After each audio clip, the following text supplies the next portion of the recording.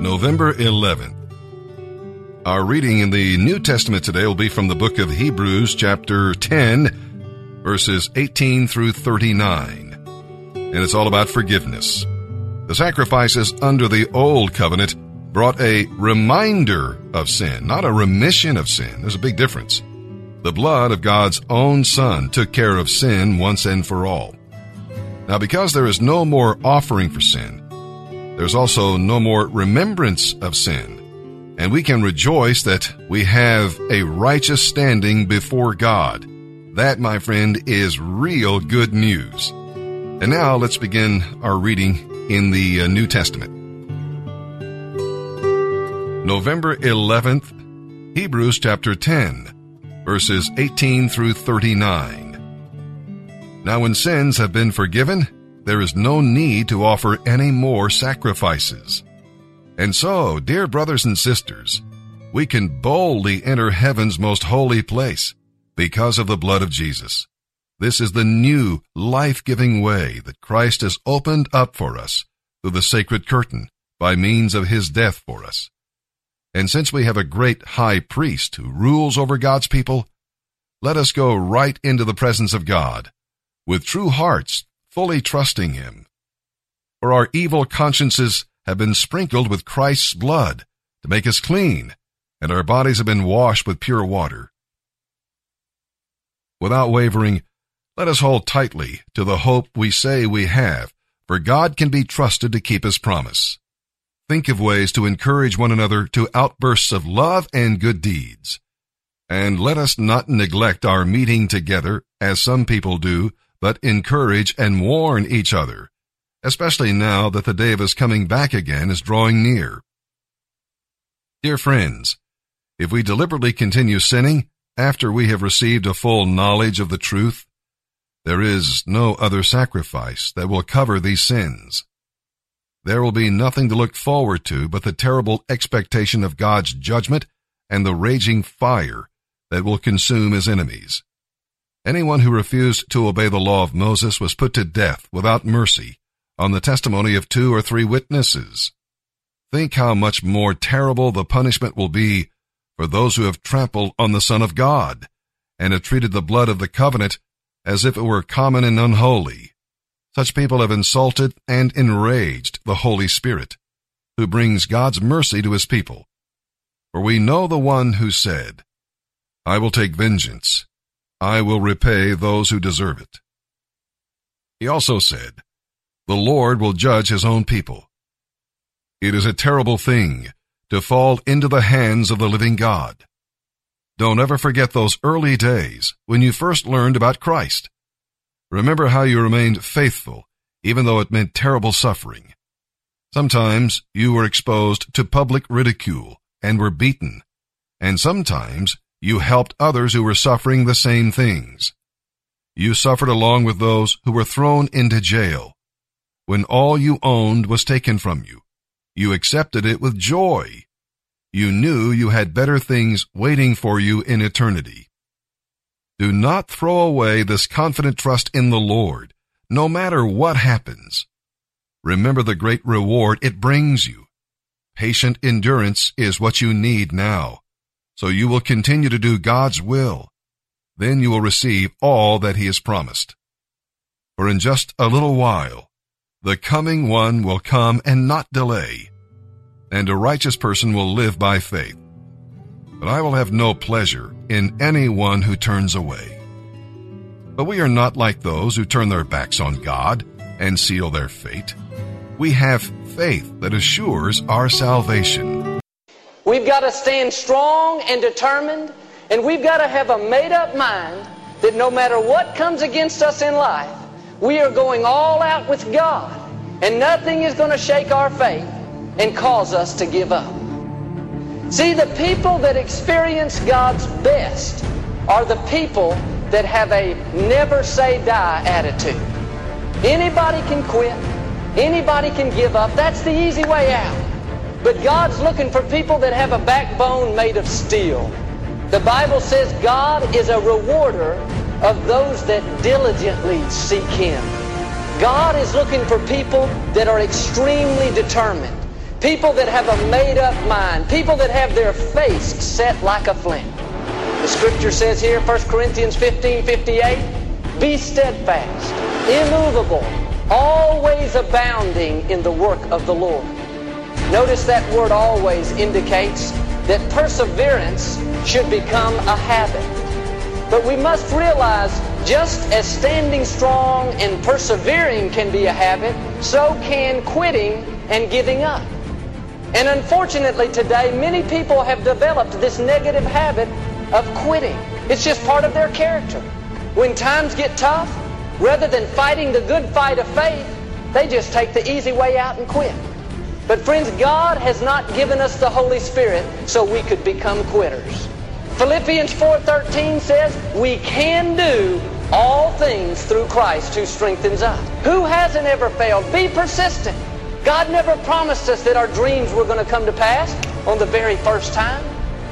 Abraham Lincoln went through 11 political defeats, a nervous breakdown, the loss of 2 of his children, and a severe depression, all before he was elected President of the United States. See, he was determined. He had that never say die attitude. It's reported that Thomas Edison failed 32,000 times before he finally invented the phonograph. Can you imagine how tempted he must have been to give up after try number 1,000 or try number 10,000? What if on try number 31,999 he would have said, forget it, this thing's not going to work, I'm giving up? No, he would have missed out on God's best. And how many times do we allow the enemy to deceive us into giving up right before our dreams come to pass? I am guilty, ashamed of what I've done, what I've become. These hands are dirty. I dare not lift them up to the Holy One.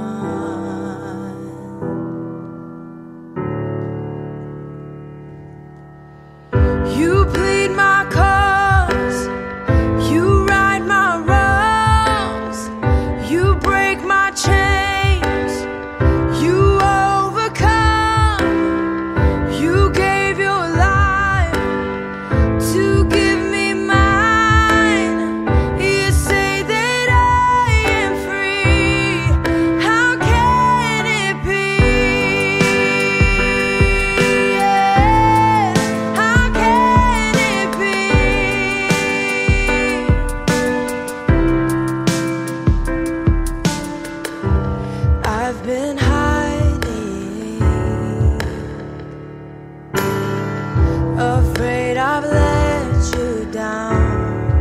Inside I doubt that you could love me,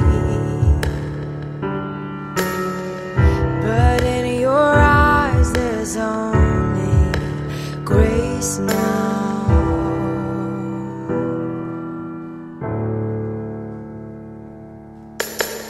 You plead my cause, you right my wrongs, you break my chains.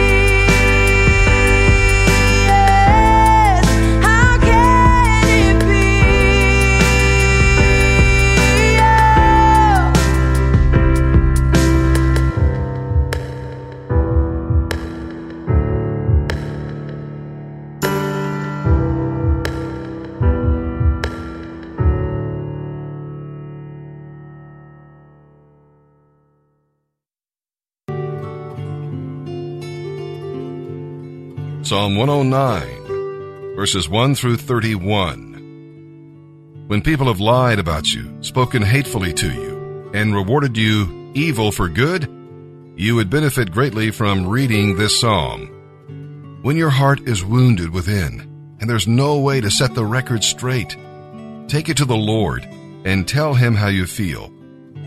In his chapter-by-chapter Bible commentary, Warren Wiersbe points our attention to verses 5 through 20. They record another of King David's imprecatory prayers. Big word there. He asked God to judge the man who lied about him, and also to judge the man's children. He even asks that the man's ancestors' sins come up before God for judgment, and that the liar reap just what he has sown. When you feel that way, give the Lord the opportunity to heal your wounded heart. No matter how God deals with your enemies, be sure you praise Him. And remember, He is long-suffering with sinners, including you. The best way to get rid of an enemy is to leave him or her with the Lord. Psalm 109, verses 1 through 31. For the choir director, a psalm of David. O God, whom I praise, don't stand silent and aloof while the wicked slander me and tell lies about me. They're all around me with their hateful words, and they fight against me for no reason. I love them, but they try to destroy me, even as I am praying for them. They return evil for good and hatred for my love. Arrange for an evil person to turn on him. Send an accuser to bring him to trial. When his case is called for judgment, let him be pronounced guilty. Count his prayers as sins. Let his years be few. Let his position be given to someone else. May his children become fatherless, and may his wife become a widow. May his children wander as beggars. May they be evicted from their ruined homes. May creditors seize his entire estate, and strangers take all he has earned. Let no one be kind to him. Let no one pity his fatherless children. May all his offspring die. May his family name be blotted out in a single generation. May the Lord never forget the sins of his ancestors. May his mother's sins never be erased from the record. May these sins always remain before the Lord, but may his name be cut off from human memory. For he refused all kindness to others. He persecuted the poor and needy, and he hounded the broken-hearted to death. He loved to curse others. Now you curse him. He never blessed others. Now don't you bless him. Cursing is as much a part of him as his clothing, or as the water he drinks, or the rich food he eats. Now may his curses return and cling to him like clothing. May they be tied around him like a belt. May those curses become the Lord's punishment for my accusers, who are plotting against my life. But deal with me, O sovereign Lord, for the sake of your own reputation. Rescue me because you are so faithful and good, for I am poor and needy, and my heart is full of pain. I am fading like a shadow at dusk. I am falling like a grasshopper that is brushed aside. My knees are weak from fasting, and I am skin and bones. I am an object of mockery to people everywhere. When they see me, they shake their heads. Help me, O Lord my God. Save me because of your unfailing love. Let them see that this is your doing, that you yourself have done it, Lord. Then let them curse me if they like, but you will bless me. When they attack me, they will be disgraced. But I, your servant, will go right on rejoicing. Make their humiliation obvious to all. Clothe my accusers with disgrace. But I will give repeated thanks to the Lord, praising him to everyone, for he stands beside the needy, ready to save them from those who condemn them. Proverbs 27, verse 13. Be sure to get collateral from anyone who guarantees the debt of a stranger. Get a deposit if someone guarantees the debt of an adulterous woman.